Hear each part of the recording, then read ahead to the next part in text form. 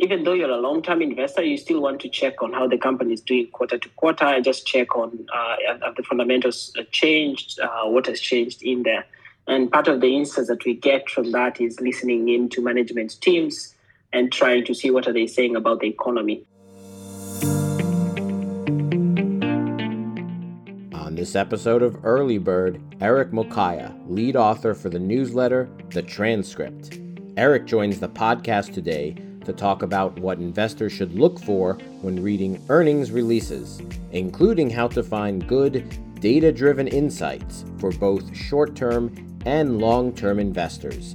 If you're an investor looking to stay on top of the latest market trends, then you're listening to the right podcast. This is Early Bird, and I'm your host, Stephen Lerner. Before we get to today's discussion, let me tell you how you can save time and beat the market through Early Bird, a free daily email newsletter featuring commentary about the latest trends in stocks, cryptocurrency, and equity crowdfunding. Early Bird is designed to help individual and non-professional investors stay on top of all of the critical investing trends. The newsletter is 100% free and is sent to your email box each weekday morning. Subscribe to Early Bird for free at www.earlybird.email. Once again, that's earlybird.email. And now, today's discussion.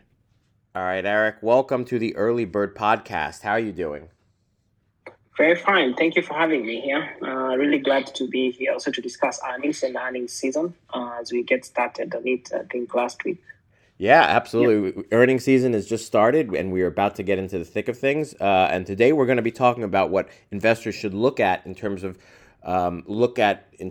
earnings releases, how investors should take a look at those. But before we get to that, Eric, it's such an important topic, but I want to hear a little bit about your background. In about 30 seconds or less, what should the audience know about you and your background? Well, I come from Kenya, born and brought up there for most of my life, but I also stayed in Sweden for the last 10 years. So my background is accounting and finance. So at the intersection of those two is where I kind of operate.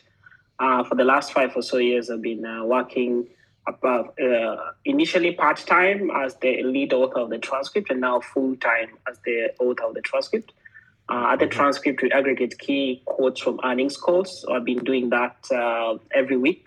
We send out a weekly newsletter to around 24,000 subscribers, free subscribers, and then around 500 paid subscribers. So basically, that's in a nutshell a bit about me. I have a couple of interests out of finance, mostly football related, what they call soccer in Europe. So that's just me. Nice. Eric, I think given your background, especially, earnings, I think it's such an important topic. We get into this. What, in a nutshell, Eric, I'll just start right off the bat. What should investors look at when they're seeing these earnings releases that are coming out? We've just started earnings season. How should investors examine those earnings releases? So my background is a bit more of a long-term investor. So in the sense of someone who wants to invest, who's a value investor, wants to invest for the long term, looking around for companies that are under valued and that have long-term potential. But even though you're a long-term investor, you still want to check on how the company is doing quarter to quarter, and just check on have the fundamentals changed, what has changed in there. And part of the insights that we get from that is listening into management teams and trying to see what are they saying about the economy. So we do find that there's a lot of, most people view earnings calls as having too much fluff, but we cut through the fluff to be able to check out what are the common trends that investors need to see over a long period of time. So then we're tracking themes, we're tracking key management teams who have special insights sometimes, and oftentimes we do come across really wonderful insights that show us how to invest. So we tend to think that you can actually orient your portfolio towards what management are saying. So I think invest in some maybe key trends that have been identified by various management teams to be able to tap into that as you read earnings calls and all. So when you're looking at an earnings call, you definitely want to, an earnings call is structured in a specific way. So there's at the beginning point where usually the operator introduces the people who are speaking. And then maybe someone from IR introduces the speakers, and then the management teams gives you the prepared remarks. The prepared remarks mostly don't have a lot of detail. The best, I think, things to do where to get insights from are from the Q&A sections, which comes right after the prepared remarks, where analysts and sometimes members or investors join in to ask questions. So those are the most insightful parts. And I feel like mostly the best questions are almost always at the beginning and at the end. So that's from the little experience I've had with earnings calls. Oh yeah. So what you're looking at there, you're always looking for evergreen quotes. So not just quotes for just the moment in time where we are in, but also like quotes that can withstand the test of time. So I think in a nutshell, that's what you look at when you're looking at earnings calls. Oh, evergreen. That's a great way to go. And you mentioned the questions earlier, questions that are said during the call. Those are from the analysts, right? Those are so important. When you're hearing the analysts ask questions and obviously the CEO or the CFO of the company answer those questions during the earnings call, how should investors interpret those answers and those questions? So, interpretation of questions depends on which kind of management team you're also looking at. So, say you're listening to Jamie Dimon, most definitely he has good insights, especially about macro issues. He's not like a nitty-gritty kind of person. He will not give you details about how the company is really doing. He'll give you more a broad overview on how the consumer is doing, how the macro is doing, how geopolitics is doing, and how he's navigating, or at least positioning the company in terms of long-term outlook. But then if you go to someone who's more detail-oriented, like the NVIDIA CEO, then you're getting very granular details on how AI is performing, what are some of the products. He has very good knowledge of on the ground. He's kind of built some of these systems, so he knows them very, very well. So there's a varied I would say there's a varied teams of management that are looking at it. Listening after a while, then you get the drift. Listening after maybe 1 or 2, 3 maybe quarters of some of these management teams, you get a drift on what exactly they prefer talking about and what they don't want to talk about. And then in the questions, so what you're looking for are mostly some questions are very insightful, and those are questions that have to do maybe with how the company is performing presently, the business model, if they're shifting that, or what's their outlook, what are some of the insights that the management team maybe is gleaning from the data that they have, or from other CEOs or management teams that they interact with. So those are very insightful questions. But then there are questions that analysts ask maybe to update their models. Those are usually not very interesting questions, and you can easily glean that. So if you look at, and after a while, you also realize some analysts are very good at asking good questions. Like I think one of my favorite is Mike Mayo from I think Wells Fargo. He asks very insightful questions, and especially I like how they interact with Jamie Dimon sometimes in earnings calls. So in essence, I think you get, summarize that would be, after listening to a couple of earnings calls, you get the drift of some of the management teams that have more insights about what they're doing and who are very, very good at generating good insights that to help you maybe position your portfolio really well. Yeah, you do get used to it after you get a chance to listen to those calls. But I was wondering, Eric, let's say you're an investor, you're new, you don't really have time to listen to those earnings calls. Sometimes if you're, especially in the U.S. on the East Coast, they're either early morning or they're late the afternoon. Maybe you're working. You may not have time to listen to those calls. So when you're reading the transcript and when you're reading that earnings release after the fact, what should you look for? How do you separate the fluff, the PR speak that some of these companies incorporate in some of their earnings releases and into separating that and finding the real juicy, important numbers and trends that you need to look at? How do you sort of separate those two? I think first, then you have to be more in tune with which sector you're looking at. And then also, secondly, look for data-driven insights. So when a manager says, I talked to this many people and 70% of them think like this, then that's a data-driven insight that can help you in your portfolio. And sometimes you can also look for things which are out of the norm that maybe the analyst also wants to double-click on that the management has talked about. For instance, I think this past week, one of the things that BlackRock got asked about was something that is currently new, where pension funds are more keen on portfolio immunization. So it's been such a long time since pension funds wanted to do portfolio immunization, but then this quarter, the management team at BlackRock was able to identify that as a new insight. So I think that's a small insight. Most media houses may miss out on that, but as you read through, try and find out what's something new that the management team are highlighting that they've learned about their consumer, about their clients, about the management teams interact with this quarter.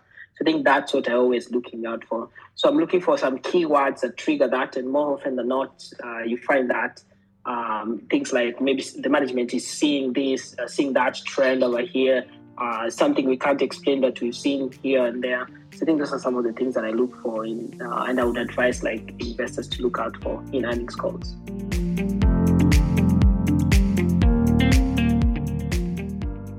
Good point. When we return, we'll hear from Eric about what to look for in the upcoming earnings releases, including earnings for banks and big tech companies. But first, let me tell you how you can become a more informed investor through Early Bird, a free daily email newsletter. Early Bird has commentary on the latest events and trends in stocks, cryptocurrency, and crowdfunding. With Early Bird's daily weekday email, investors can quickly stay on top of the trends and beat the market. Subscribe to Early Bird for free at www.earlybird.email. Once again, that's earlybird.email. And now, back to today's discussion. So, Eric, today we are talking about earnings calls, what to look for in the transcripts, what to look for in the earnings releases. We have just started earnings season with so many companies reporting earnings this week and in the next few weeks. What are some of the big macroeconomic trends that investors are going to keep an eye on as earnings season comes out? So, and I think with the first thing I talked about, which has not been, it has been appearing in the past, but now it's a bit more prominent. It's things in geopolitics. In the past 2 years or so, geopolitics has kind of come to the center stage of earnings calls. And I think what you feel from this past week of earnings is definitely that management teams are having to incorporate geopolitics into their outlook for the next couple of quarters or so. I think it's Jamie Dimon who said this week that this is one of the most dangerous of times that we are living in as investors and as a whole. And he also talked a bit about how he's positioning the company in terms of this very tough geopolitical situation that we are in, especially to do with Israel and Gaza. And then you have the issue of Ukraine and Russia, which has been hanging over our shoulders for a while now. And then you have the issue of the US and China. So geopolitics has kind of come right into the center stage, at least in the past couple of quarters. And tied to it, geopolitics is the issue of reshoring and onshoring, how where companies which have a manufacturing base in China are having to find ways or alternative ways of making sure that their products are made because of the geopolitical situation, once again, between the US and China. And one of the things we've realized from earnings calls, definitely early on, and which has come up in data much later, is the issue of Mexico being a key beneficiary of onshoring and reshoring. So I think that's one. And then maybe the second one, which I can talk about, and then I'll get it back to you maybe for more questions. The second one is on AI. Definitely right top of mind for everyone. Every company is trying to at least make sure they mention AI as many times as possible in the earnings call. So I think that's a trend that you see. But I think now AI has been mentioned in I think it's 4 or 5 quarters of mentioning AI. But now I think we kind of past peak a little, and companies are now at that stage where they have to realize, okay, how do we actually productize AI? How do we sell AI to our consumers? I think Microsoft has figured it out a bit. I think charging $30 per user on using the Copilot. So I think those are business models now. It's about how will company actually leverage AI to be able to drive earnings and all, not just mentioning that we are doing this or that, but now actually telling people like, okay, we have this product, we've shown it to our consumers, and this many number of people actually want to use it. So that's where we are in terms of, if I were to pick 2 topics that are top of mind for investors and analysts, I think those are 2, I would say. Yeah, those are great examples. Geopolitical risk as well as AI. Those are coming up. I mean, of course, there are the other issues, interest rates, inflation, that are also top of mind as well. We just heard a few days ago some of the big banks report earnings, and this week we're still going to hear more earnings from banks and other financial institutions. What do you make of the big bank earnings so far, and what are you looking forward to when you're hearing the rest of the financial services sector give earnings releases this week? So I think in terms of takeaways from the big banks, there isn't much really to pick home apart from the geopolitical situation that all of them are concerned about. So one thing that they are all concerned about is Basel III. I think we are further along in the process of trying to finalize some of the rules on the impact that some of these companies banks would have in terms of if Basel III comes to see light of day. So I think some of the stats that I picked up is JP Morgan saying that their capital requirements may increase by around 25% or $50 billion in terms of if Basel III comes to be. I think that's a substantial increase that investors should pay attention to, and that would have an impact definitely on whether they will do buybacks or they could be able to release some dividends. So I think that's something to pay attention to from the big banks. Secondly, the other thing I noticed is that, of course, we've seen a couple of IPOs in the past couple of months as markets try to open up a little bit. We saw Instacart and I think ARM, so that's very interesting. But generally what they're saying is that there are some weak green shoots, but there's not, it's not enough to really revitalize the market. So it's a little bit of hope, but not much hope, I would say. So I think for some of the banks, they've been having 3 or 4 quarters of really tough times, especially in investment banking. So I think it's some green shoots over there. And finally, also one thing I've been tracking a bit was credit quality. It's deteriorated modestly across the big banks. I think Wells Fargo said that, the net charge-offs have continued to increase from low historical levels. And JP Morgan talked about normalization of the consumer more or less in terms of credit quality. So it's not deteriorating that fast. And I think that's the surprising thing in the markets. So people have been expecting a recession for around 4 or 5 quarters now. And we're still here. No recession yet. The consumer is still doing okay. They've tapped into their savings. They're spending a bit more than usual still. But the credit quality is still okay.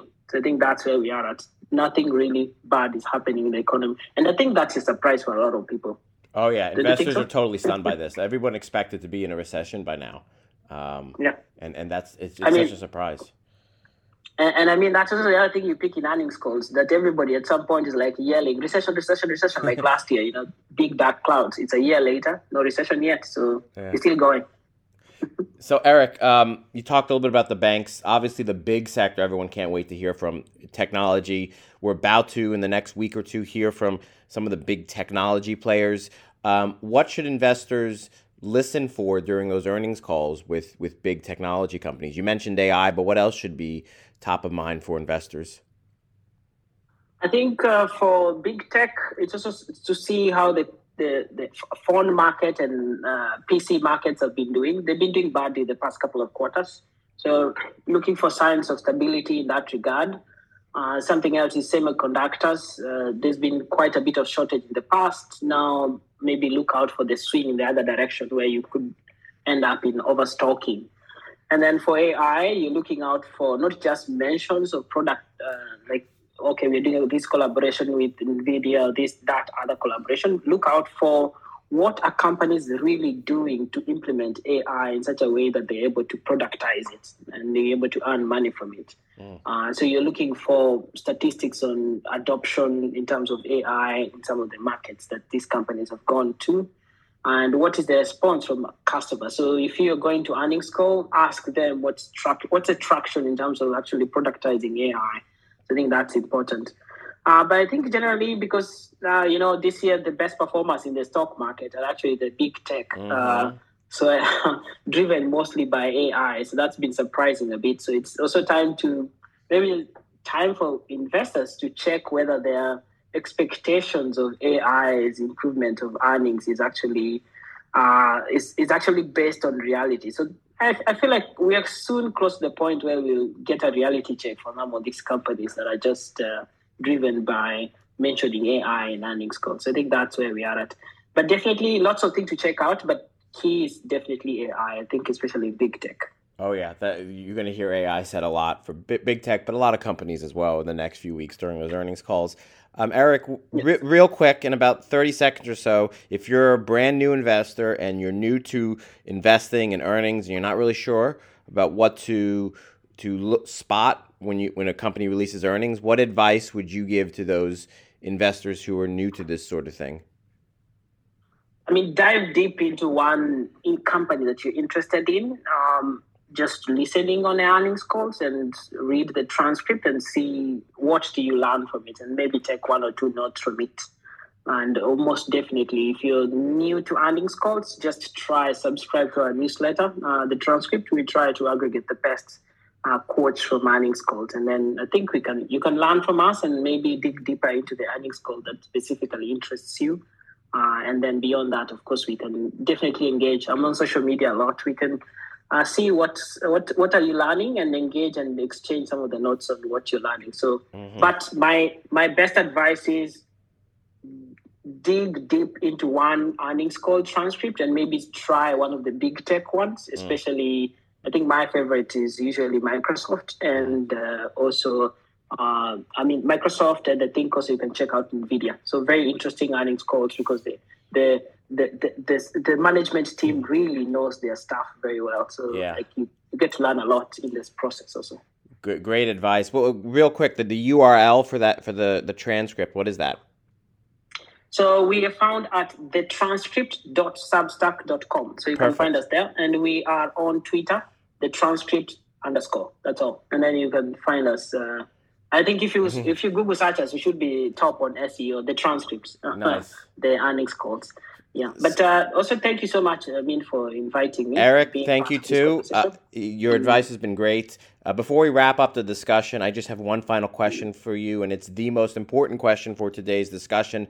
That question for you, Eric, is if you had an autobiography, what would be the title of that autobiography? You really caught me off guard on that one. I would say it's just let me think about it a little bit. I would call it unbridled energy and desire to win in life. That's all. Nice.